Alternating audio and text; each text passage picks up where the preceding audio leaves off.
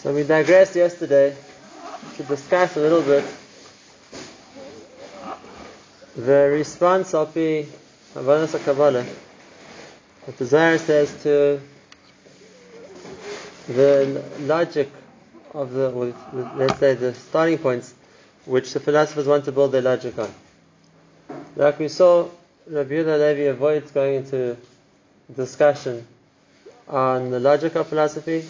He has a different approach, which we're going to read now, which he puts in the words of the king, and how to, so to speak, counter the thesis, the basis of the claims of the philosophers. So we're holding in no space. This is the response of the king, who's called the Kuzari, to the philosopher.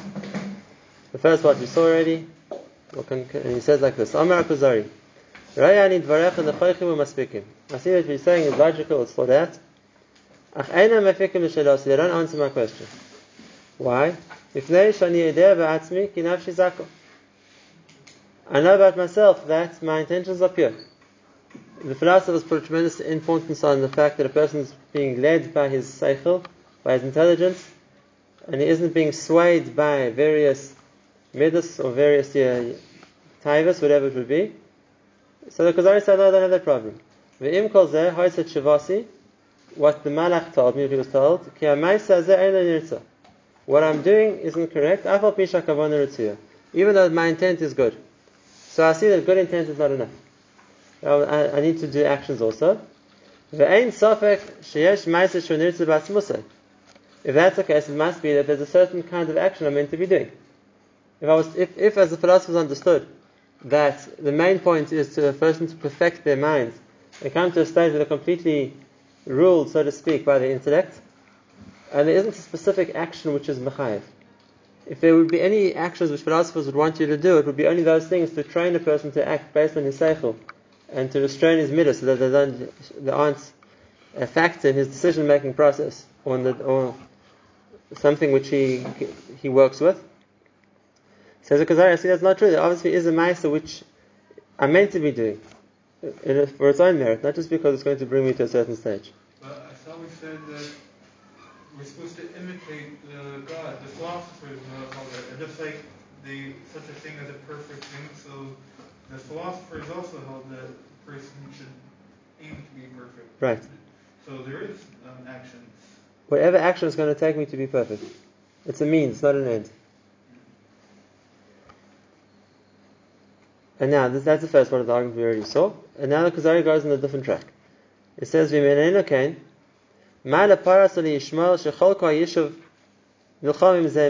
are the different religions arguing with each other? Each in religion claims that their intention is to serve the God that they believe in. And each religion has this code of what a person has to keep away from, and fast, and pray. And each one wants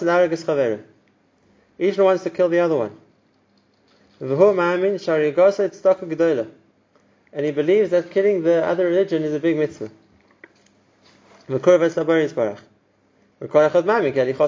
Each religion believes in some kind of an afterlife. Which means, obviously, all these points go against what philosophers claim. Right? That there isn't a specific action which a person has to do, and that there's an action which is intrinsically wrong. So murder, for example, isn't justified just because it's a member of a different faith, and the idea that they think there's a future reward which they're going to get.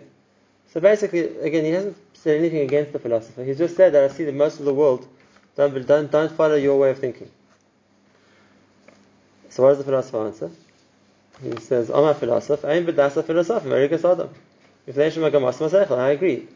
Any religion which believes in killing whoever doesn't believe in their creed, in their religion, in their tenets, that's not based on the principles of philosophy. That's wrong. We don't believe in killing people. Okay, so that's the side point. But the ikka point of the king's argument is what he says next. Omar Kuzari. Ve'ezeh davar shonot min ha'emes letzla filosofim gadol me'emunot min sha'olam chadash. What could there be more than for philosophers to believe that the world was created, which was never b'shishas yamim, it was created in 6 days, And not only that, and this is the main point which the Gezerah is going to expand on later, of the argument, when it brings the Chacham into the story, of the argument against the philosophers. And that is, if you're going to just argue theory and you're going to argue Svara, we can talk. There's two sides to talk about it. But if once you bring in the Nevuah into the question, how do the philosophers explain the concept of Nevuah? And how can they explain that it's what he calls the Sibur Rishona, the first course, Hashem, would speak to people? Right? If they say that Hashem is so far removed from the world that He's not involved in what happens in the world, so how do you explain that He speaks to people? And this is the foundation of the Emunah that we're going to see. It's better in the Torah itself, but this is the foundation of Emunah. But this is the foundation that the Chacham is going to lay as well. And that is Emunah Yisrael is based on Matan Torah. And Matan Torah is evidence that Hashem spoke to people. So we don't have to get into an argument of philosophy about how do we picture and how do we perceive what the Borei wants and what He does. If we have evidence He spoke to people, so how are they going to deal with that? Because that doesn't work with the way they understand the world.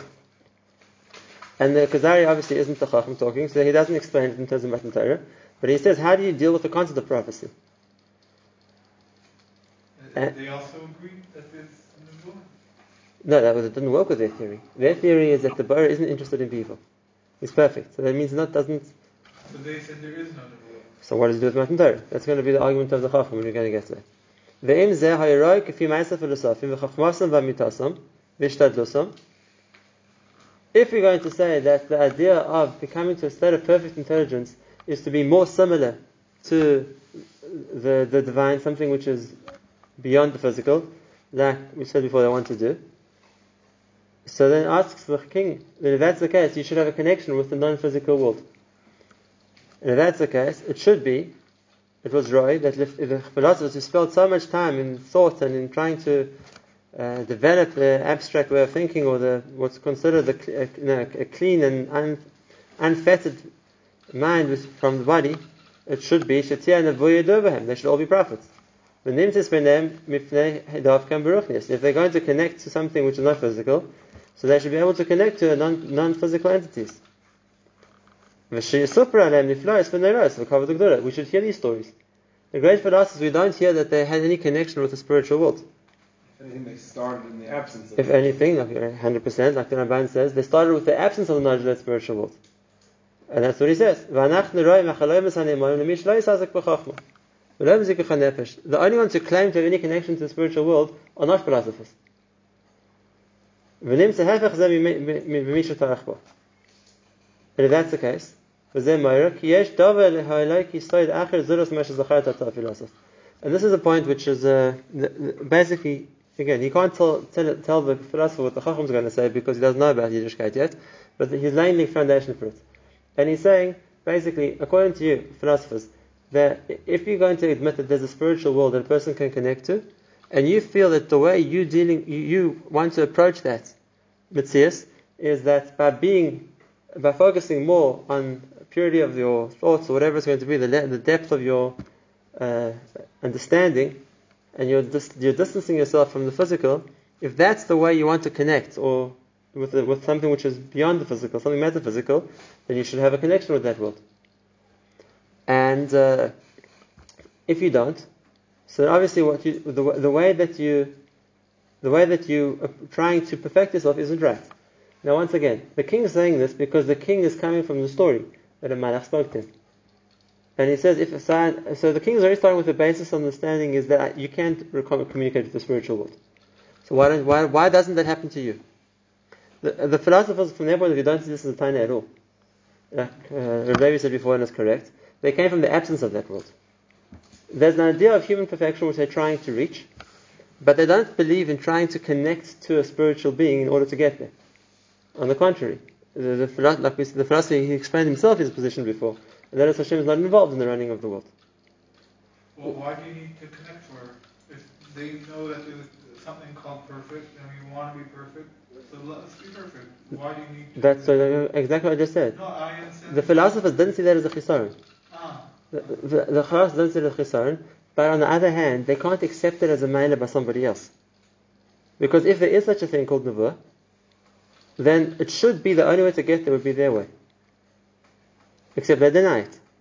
Like the Rambam writes in the Torah, right, that because they lived after the Nevuah ended, so they denied its existence. We aren't aware of these spiritual things. We are aware of what we know about, and that's all. The Chacham is going to argue with the philosopher, and he's going to say, we know there's Nevuah, we have Matan Torah. But the king hasn't got to the Chacham yet, therefore he's just talking from his own experience. He said, a Malach came to me and told me I'm meant to be doing something different. So I'm aware that there's a spiritual entity which can communicate with people. And therefore that's the basis of what he wants to argue with the philosopher about. He says, by you, we don't find that you ever claim that you have a connection with any spiritual level, anything beyond human beings, which is true, they did claim that. They didn't hold there was one. Right? And that's what the king describes what he says. In other words, for two reasons. Number one, because he is aware of the presence of the Malach who spoke to him, and therefore he says, I'm aware that there are spiritual things, which doesn't fit into the philosopher's worldview. Number two, the Malach told him to do things. The Malach said, Masecha enem ritzuim, which means that the action I should be doing, and the point of activity isn't just to perfect my mind. Now once again, Yehuda Levi was clever. He constructed this into the story for the king. The emes is, these are the 2 points Klal Yisrael claim. Not because of the king and the dream, because of Matan Torah. What does Matan Torah give us? It gives us evidence of two things. Number one, Hashem spoke to people. There's Nevuah. Number two, Hashem tells us things He wants us to do. Right? There's mitzvahs. What does Hashem tell us? He didn't say, hi guys, I'm here. Work and think and understanding me. He told us to do things.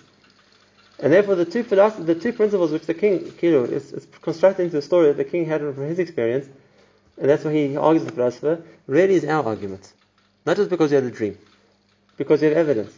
Because we know there's Matan Torah, so we know that there is Nevuah. The argument they started with is that we don't concede awareness of something we're not aware of, we don't know about the spiritual thing, we don't deal with it, we know that's wrong. We have a Messiah that there's Nevuah. Number one. Number two, the idea that actions aren't important, it's just to gain to the result of a certain level of understanding, a certain level of perfection, so to speak, is also wrong. We know that Hashem told us what to do. And those are the two Yesodis which Batsim, instead of arguing philosophy, and whether they're right or they're wrong in the principles that they want to lay down, this is the Rabbi Yehuda Levi's track to disagreeing with the philosophers. We have Makoros that you're wrong from the start. Did he tell them that a Malach spoke to him? Yes, that's why he called him in. At the very beginning of the story. Again, he won't convince the philosopher of anything with this argument. Because he'll say, he didn't speak to Malach, he had a bad dream. But it's from his point of view, once he thinks he did, he's not going to accept the philosopher's argument. And like I'm saying, that doesn't really interest us so much. Rabbi Yehuda Levi is putting in the king's mouth the words which we're going to say as Klal Yisrael because we know it's true, it's not just a dream. Right, that's the one you said. Wait, there were two people there? The king and the Yehuda Levi? Rabbi Yehuda Levi is telling us a story. But he's telling us a story in his words. So he's telling us there was this disputation between the king and first philosopher and then after various other religions. He had the Ruach HaKodesh? No, like I said at the very first slide, I don't think he has a word-for-word account of what the special is. He wants to use it as the framework to explain what he wants to teach us. And therefore he built the story to teach us what he wants to teach us. No, the story happened. But we don't have the exact dialogue. He constructs a dialogue for us of what the... Now we spend the first year why he would do that.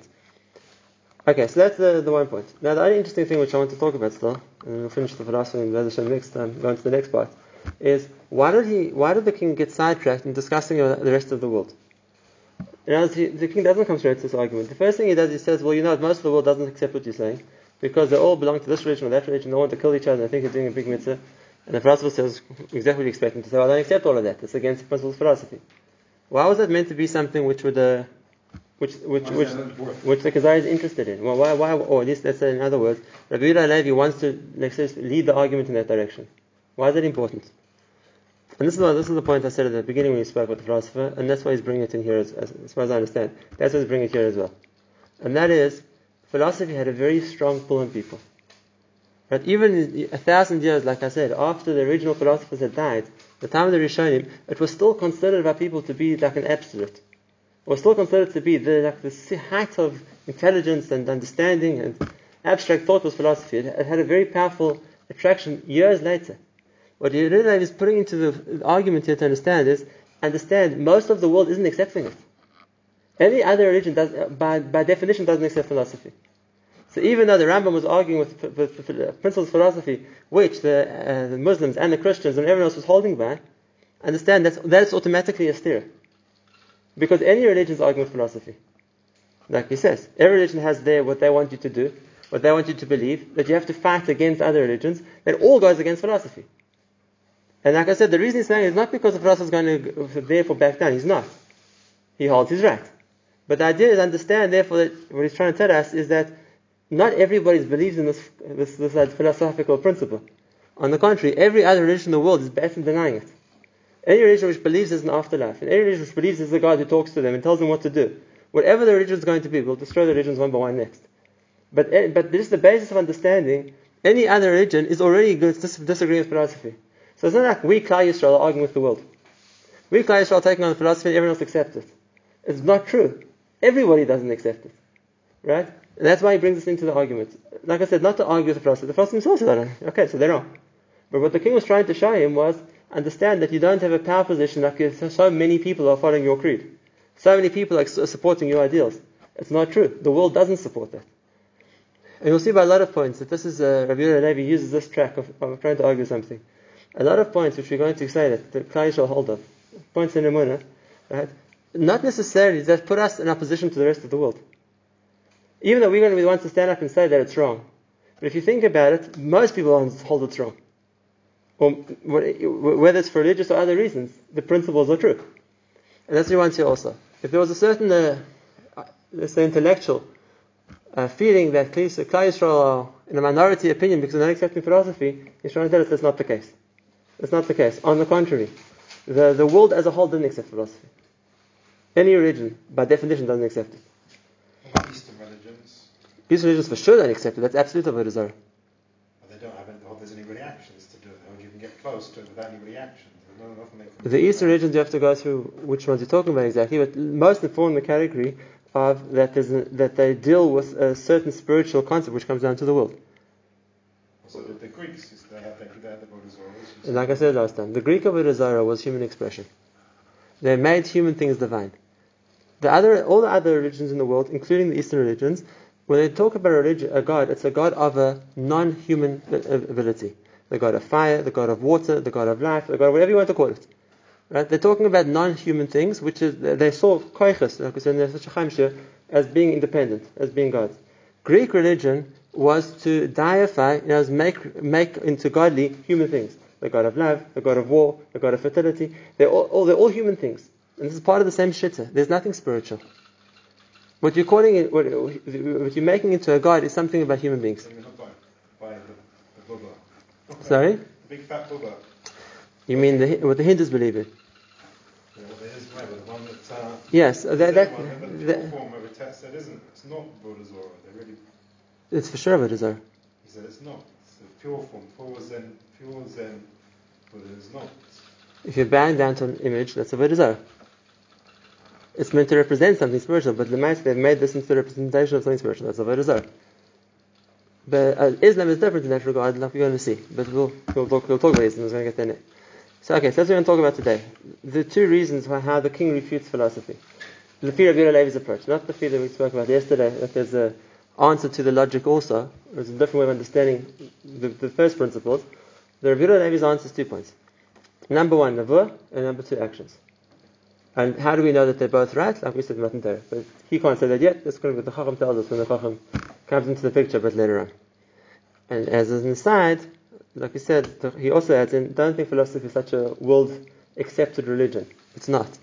On the contrary, the world as a whole doesn't accept it. And that leads us to the end of our conversation with the philosopher. He says goodbye to him, and then he goes on to the next religion, which is Christianity, which Be'ez Hashem we'll talk about next week.